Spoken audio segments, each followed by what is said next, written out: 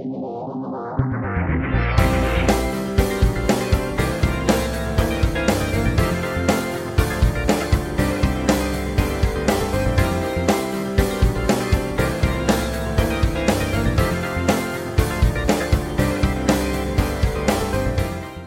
a little bit about symbols you can trust. Symbols you can trust. There was a recent study issued out that talked about badges and uniforms conveying trust and reliability. We've long suspected that the clothes we wear send some sort of message to those who see us. Shakespeare wrote in Hamlet, he said that the apparel oft proclaims the man. But now new research says that even religious garments and symbols convey a message. When I go places and I'm in public and I'm wearing either a Faith United Methodist Church shirt or the clerical shirt like I have on in different colors, people will talk to me that wouldn't have normally talked to me. They'll be willing to share some things with me that they probably wouldn't share to their average stranger on the street. Why? Because symbols mean things.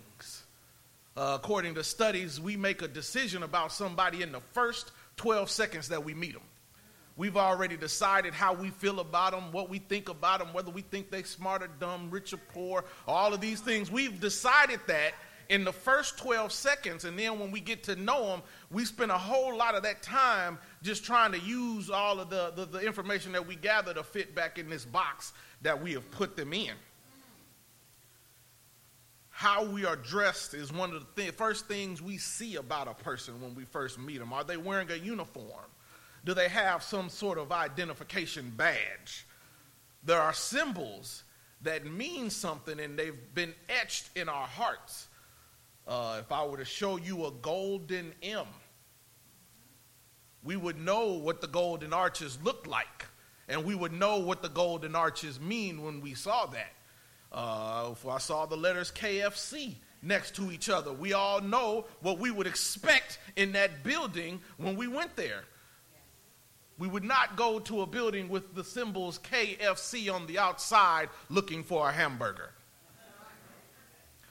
There are symbols all over the place. I have a ring on my right hand. It's got an X and a P in it, which is not really an X and a P. It's the Greek letters Chi and Rho, which are the first two Greek letters of the word Christ or Christos, and that's a symbol. It means something. We look around the church and we have a cross and a flame. That's a symbol. It means something. We have these pulpits and podiums and everything with the letters I, H, and S on them. That's a symbol. It means something. That actually happens to be the first three letters of Jesus in Greek. There's no J in the Greek letter, and so when you spell Jesus in Greek and transliterated over to English, you get I, H, and S, and that's what that comes from. But it means something. That entire explanation doesn't fit on one of these pulpit covers, so they just put it there. The symbols mean something. And Paul is making reference to a symbol in the passage that I read in your hearing when he says, oh, how beautiful are the feet. Yes, the feet. That's an odd symbol, but I'm going to come back to it in a little bit of why he picked the feet as a symbol. But our feet say a lot about ourselves. According to another research journal, that 90% of our personality can be revealed by what kind of shoes we wear. They say that those who like to wear colorful sneakers, according to the study, I ain't going to say it's right or wrong, but those who like to wear colorful sneakers can be emotionally stable. High-top sneakers are favored by people who are introverted and agreeable and conscientious. People with well-kept, high-fashion shoes tend to be worried about relationships. And biker-style boots are supposedly worn by people who are tough and aggressive. And they said, according to this study, don't blame the pastor, I'm just reading the results of the study, But apparently, particular women who wear stiletto heels are linked to a vivid personality and have a desire for attention and high self-confidence, plus excessive muscle fatigue. And I would submit to you, although this study came out before these shoes came out, I would venture to say that those that buy big baller brand shoes have money to be wasted. $900 for an autographed shoe. Are you serious? Sorry, that ain't in the sermon. I'm just. Long story short, the shoes, it was saying in this study, are symbols of our personality. So does the cross that we wear, some people around their neck and on their shirts. So do the ashes that you have on your forehead during a particular Wednesday. These are religious badges that identify you and let you know that you belong to a specific group. They're distinctive, and there are distinctive symbols and badges that are in other religions as well. If we saw a woman walking around with her head covered in a Muslim country, we would know what that meant. If someone was wearing a yarmulke on the back of it, we would know what that meant. But people see religious symbols, and for whatever reason, they think there goes a reliable person. There goes a dependable person. There goes somebody who is grounded in their faith. There were 4 separate experiments performed by a person by the name of Richard Sosis and his colleagues, and they altered 1/5 of the images they put in front of the people, so it looked like these people were wearing a cross, but they weren't. Or it looked like they had ashes on their forehead, but they actually didn't. And they did this during Lent to see if people would get those same things. And next they took a diverse group, and these people didn't have any religious badges. And then they took another group of several hundred university students, and they took them and they examined all of these photos. And they didn't ask them what they believed. They just rated the face for trustworthiness. And they asked them, did they think this person looked like a trustworthy person or not? And the results said that the people wearing Christian badges prompted powerful feelings of trust. And not only among fellow Christians, but among non-believers as well. But I'll stop right there to tell you that I don't really think we have as many atheists running around as they would like to claim. I would argue that there are people that are running around pretending that they don't believe because of peer pressure. One of my lodge brothers, he served overseas in the military, and he said, I never saw an atheist in the foxhole. When the times got rough, when the bullets started flying, all of a sudden, that thing that you was making fun of, you calling on. You can't call on, oh, my nothing, or, oh, I think I believe. When you in trouble, you going to say, oh, my God. But the Christians and the quote-unquote non-Christians both looked at the religious symbols and saw something they trusted. The presence of the cross doubled the money that non-Christians were willing to offer somebody in the games that they played, whether or not they trusted somebody. And so this thing was saying that, long story short, when you see religious symbols, there was trust to be had. And the Apostle Paul was talking about these things that he trusted in the text when he said, in verse 4 and 5, he said, for Christ is the end of the law for righteousness to everyone who believes. For Moses writes about the righteousness which is of the law. The man who does these things shall live by them. He's talking about the source. Let the church say source. The source of God's righteousness. And he said it is found and foretold in as early as Leviticus. We in Romans, but he's talking about it all the way then. The Bible has one point to it. It's not a history book per se. It's not an encyclopedia. It's not a chemistry book. It's here to do one thing and one thing only, and that's to point you to Jesus. So we can't really look at it for other things, but what they talk about beforehand is some of the laws that were put out there in Leviticus about the different things that you could eat and not eat, and clothes that you could wear and not wear, and certain people you were supposed to hang around and not hang around, and there were up to over 613 laws that were put out there. And it talks about that this righteousness that they got, if you were able to follow all the rules, they would consider you righteous. But the source of that righteousness came from God. And then it says in verses 6 and 7, it says that the righteousness of faith speaks of this way. Do not say in your heart who will ascend towards heaven, that is to bring Christ down from above, or who will descend into the abyss, that is to bring Christ up from the dead. It's talking about that availability of Christ. You see, there's a negative thing to the negative connotation to the availability of God's righteousness, and the negative connotation means that there is no need to search the heavens or the deep about it.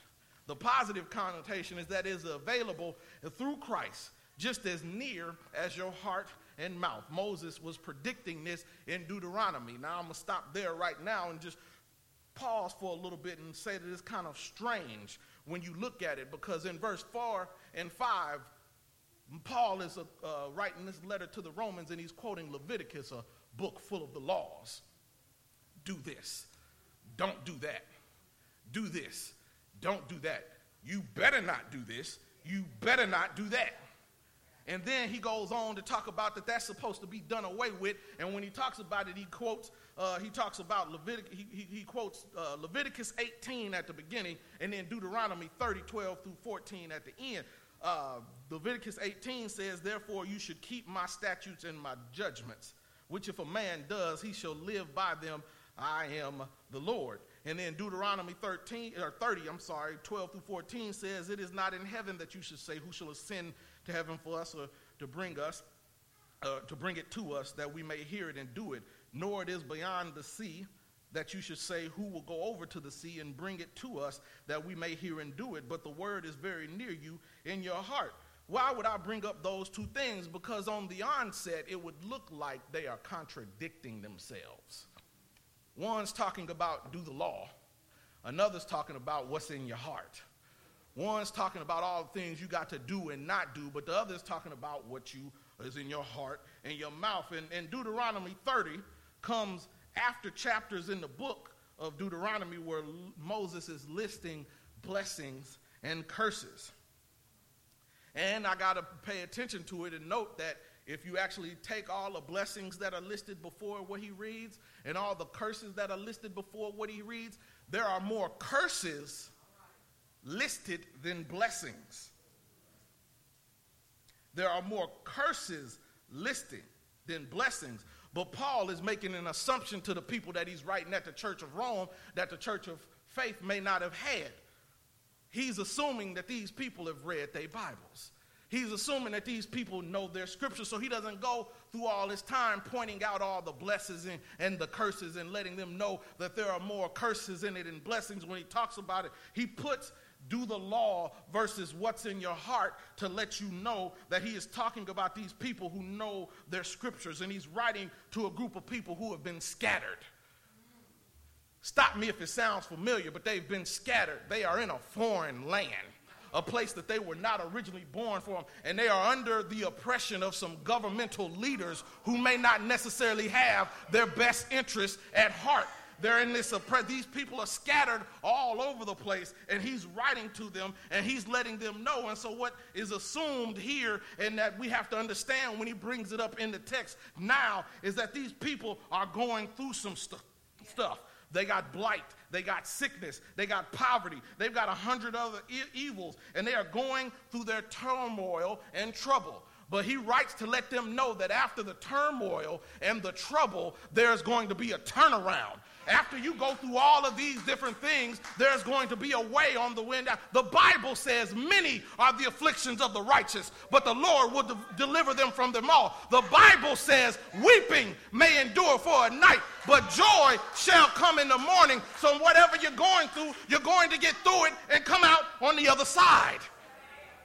And he talks about it and he lets them know that everything you've been through, you're not going to need a bunch of pomp and circumstance to know what's going on. Pastor ain't going to have to preach your favorite scripture. The choir ain't going to have to sing your favorite song. All these different things are going to have. Ain't nobody going to have to sit on their favorite pew and get their favorite parking spot. These people are going to have this relationship in their hearts. No matter what's going on, no matter what kind of trouble you're going through, you're going to have that relationship in your heart. Because sometimes the pastor ain't going to pick up the phone. The preacher's going to have his Bible closed. Mama and daddy ain't going to be able to be reached or they going to be gone. You're going to have this in your heart. The song says, I serve a risen Savior. He's in the world today. I know that he is living, whatever men may say. I see his hand of mercy, and I hear his voice of cheer. And every time I need him, he's always near. He lives. He lives. Christ Jesus lives today. He walks with me and talks with me along life's narrow way. He lives salvation to impart. And if you ask me how I know he lives within my heart. We have to have our own personal relationship with him. And when we have our own personal relationship with him, you'll say, you can't make me doubt him because I know too much about him. You get it in your heart so you don't need anybody else to pump you up for it. And so we have this righteousness. We have this righteousness that is given to us from God. And then when we have it, all we have to do is receive it.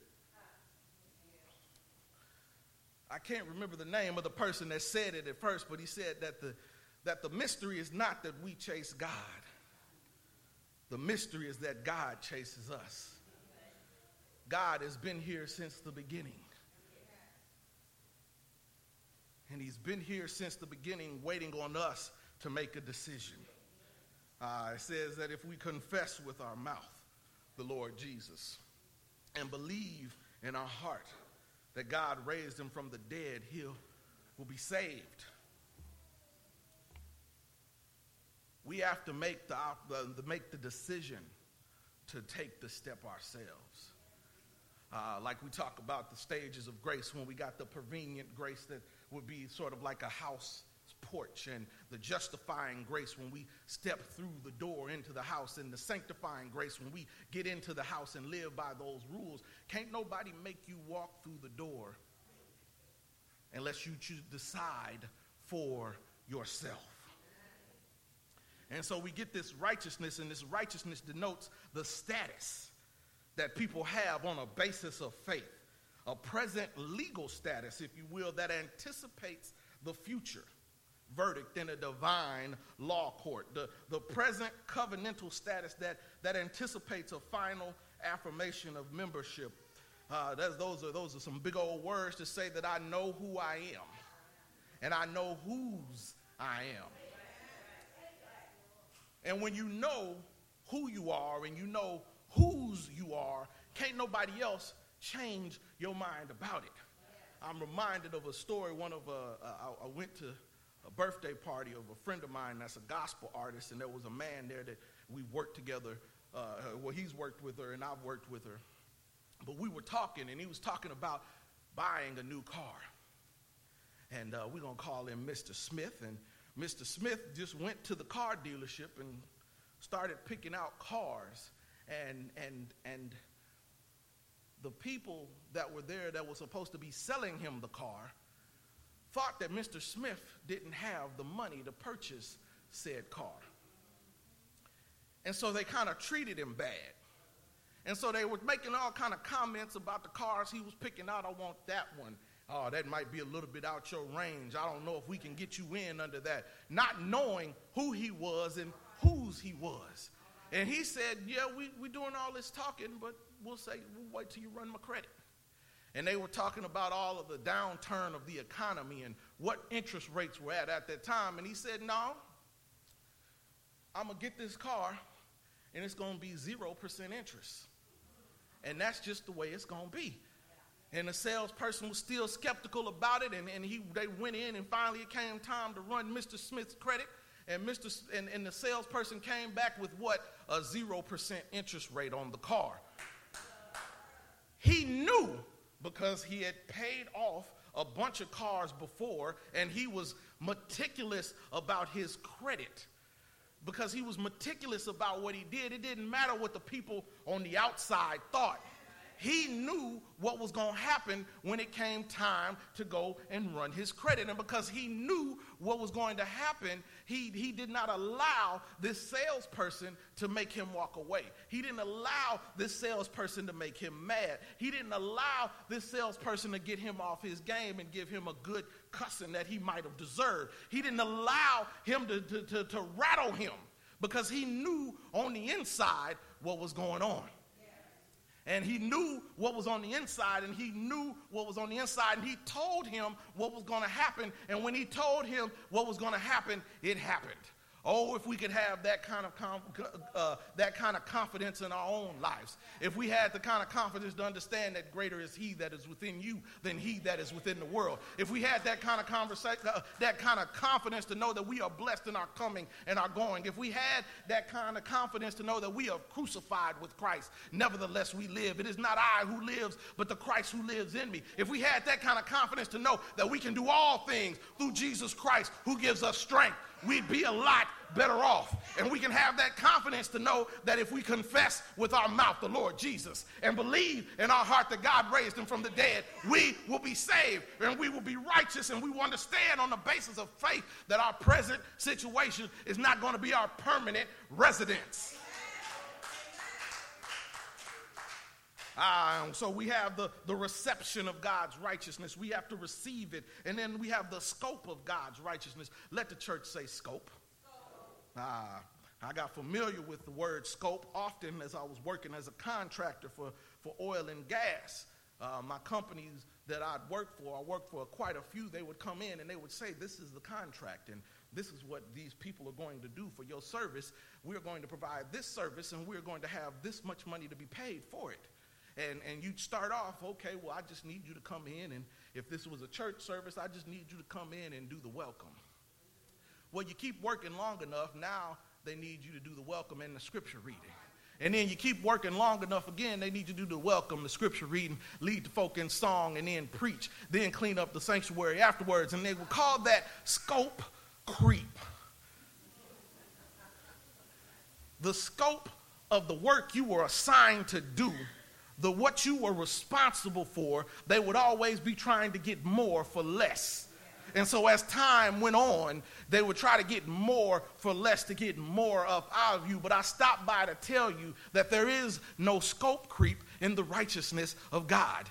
It can't get any bigger because he is always over everything to begin with. In the beginning was the Word, and the Word was with God, and then the Word became flesh and dwelled among us. He's been there since the beginning. There is no scope creep. He is ruler over all. The earth is the Lord's and the fullness thereof, and everything that is in it. It's already his. We just borrowed it. So it's impartial. It does not distinguish between Jews and Gentiles. You had some people that he was writing to at the time. Some of these people were born into the family of faith. And there were some who came by and said, I like what this man Jesus was talking about, and I want to follow him. And lo and behold, there were those who were born in, trying to tell those who were trying to join in that they couldn't join in because they weren't born in. But there is no distinction between Jew and Gentile. We are all God's children. And so he quotes this and he says all, and I like that he used the word. The scholars pointed out that he started off in saying that his righteousness is available to all. He used a little Greek word that says is translated to pass, P-A-S, in English, but it means all. There is no distinction. There is nobody here that is better than anybody else. There is nobody that God just explicitly needs to do anything. And these things can change. Everybody is equal in God's eyes. There is no distinction. And he goes on to say that we have this scope that does not increase, the scope of God's righteousness, and then there's a presentation of God's righteousness. The sinner needs to call on the Lord to be saved. And not only does the sinner need to call on the Lord, the sinner needs to believe in the Lord to call. And the sinner must hear the word in order to believe. And then in order to believe, he's got to hear somebody who's been sent. Everybody ain't been sent. I say time and time again, when I say things, don't just believe it because I said it. Go back and check the Bible for yourself. We should all be studying to show ourselves approved. A workman needeth not be ashamed, rightly dividing the word of truth. I won't disrespect the office by getting up in here and trying to make up something on Sunday. I spend time preparing and praying for the sermon, but that doesn't mean that I should be, as a pastor, your only source of the word. We all need to be studying on our own. We all need to be reading the word on our own, fasting and praying on our own. We all need to have some, this should be a teaching those of those who are learning by themselves as well. Or else you'll never get enough for just by 30 minutes on a Sunday. I won't add Wednesday Bible study or Sunday school because, those is empty. But we got to hear the word and study the word and develop our own relationships. And he says, he uses this symbol. Oh, how beautiful are the feet of those who bring the gospel of peace. The gospel, God's only son, provides everlasting life. The good news that this Jesus hung, bled, and died for your sins and rose again on the third day. The good news, how beautiful are the feet. And it's like, why would he be using a symbol about feet? I'm not into feet like that. I don't understand why we would be talking about feet like that. But Paul had a reason to be talking about feet. If we slide on down to 2 Corinthians 11 and 25, it says there that 3 times I was beaten with rods. Once I was stoned. 3 times I was shipwrecked. A day and a night I have been in the deep. Paul out here trying to deliver the gospel of the good news. And I'll call your attention to the phrase, beaten with rods. What does that mean? Being somebody who followed Jesus back during those times, it was not all fancy. It was not all peaches and cream. It was not good. Matter of fact, they had to use symbols like a chi and a rho, or a fish, or a sign of a shepherd to let you know where the people were meeting for church. Because if everybody knew where they were meeting, somebody was going to run in that house and beat and kill everybody in there. They didn't like Jesus being called the King of the Jews. That's why they mocked him when they put it on his cross. Here lies Jesus, the King of the Jews. And they were like, you keep bringing up these kings of the Jews, we're going to keep executing them like common criminals. So it was not a good thing. And lo and behold, they didn't have mega churches with pastors with Rolls Royces and $1,000 custom suits. It was not a good thing during these times. It wasn't even legal to be a Christian at the first. And so these people out here who were why I cannot sit and think that these people were out here perpetuating a lie was because these people got killed for talking this. They got dropped in boiling oil and had to fight lions and crucified upside down. These things were happening, and on a good day, they got somewhere and got beat up.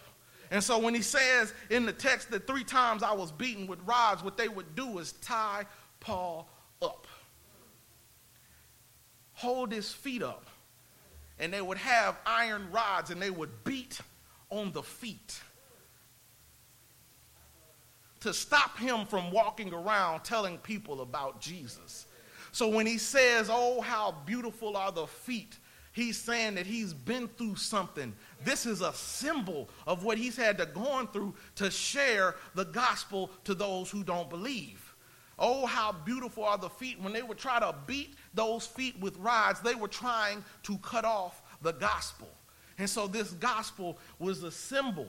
These feet, when he talks about it, is a symbol of what is meant to deliver the gospel and what all that's been going through. What all that he had to go through in order to deliver the gospel to those who were lost, those who did not believe. He did this, and so, oh, how beautiful are the feet. They may have been through something, but those feet are beautiful to him. Those are a symbol of the gospel and what has been sacrificed in order to deliver the good news to those people. It is a symbol that you can trust. There are some other symbols that you can trust. You can trust the symbol of some nail-scarred hands. You can trust the symbol of a crown of thorns being laid on his head. You can trust the symbol of being dressed up in purple to be mocked as royalty. You can trust the symbol of a blindfold being put on him and getting punched and saying, "Prophesy, Jesus, tell us which one of us hit you." You can see the symbol that you can trust of a cat of nine tails. There's a symbol you can trust of a path all the way to Calvary. There's a symbol you can trust called the cross. There's a symbol that you can trust there because he was pierced in his side and said, "I thirst," and they gave him vinegar. You can say that there's a symbol to trust of that cross because it was on that cross when they mocked him. He said, "Forgive them, Lord, for they know not what they do." These are symbols that you can trust. But the best symbol that you can trust out of all of those things is 3 days later after he died, you can trust the symbol of an empty tomb. In the name of the Father and the Son and the Holy Spirit, the doors of the church are open, and we invite you to come.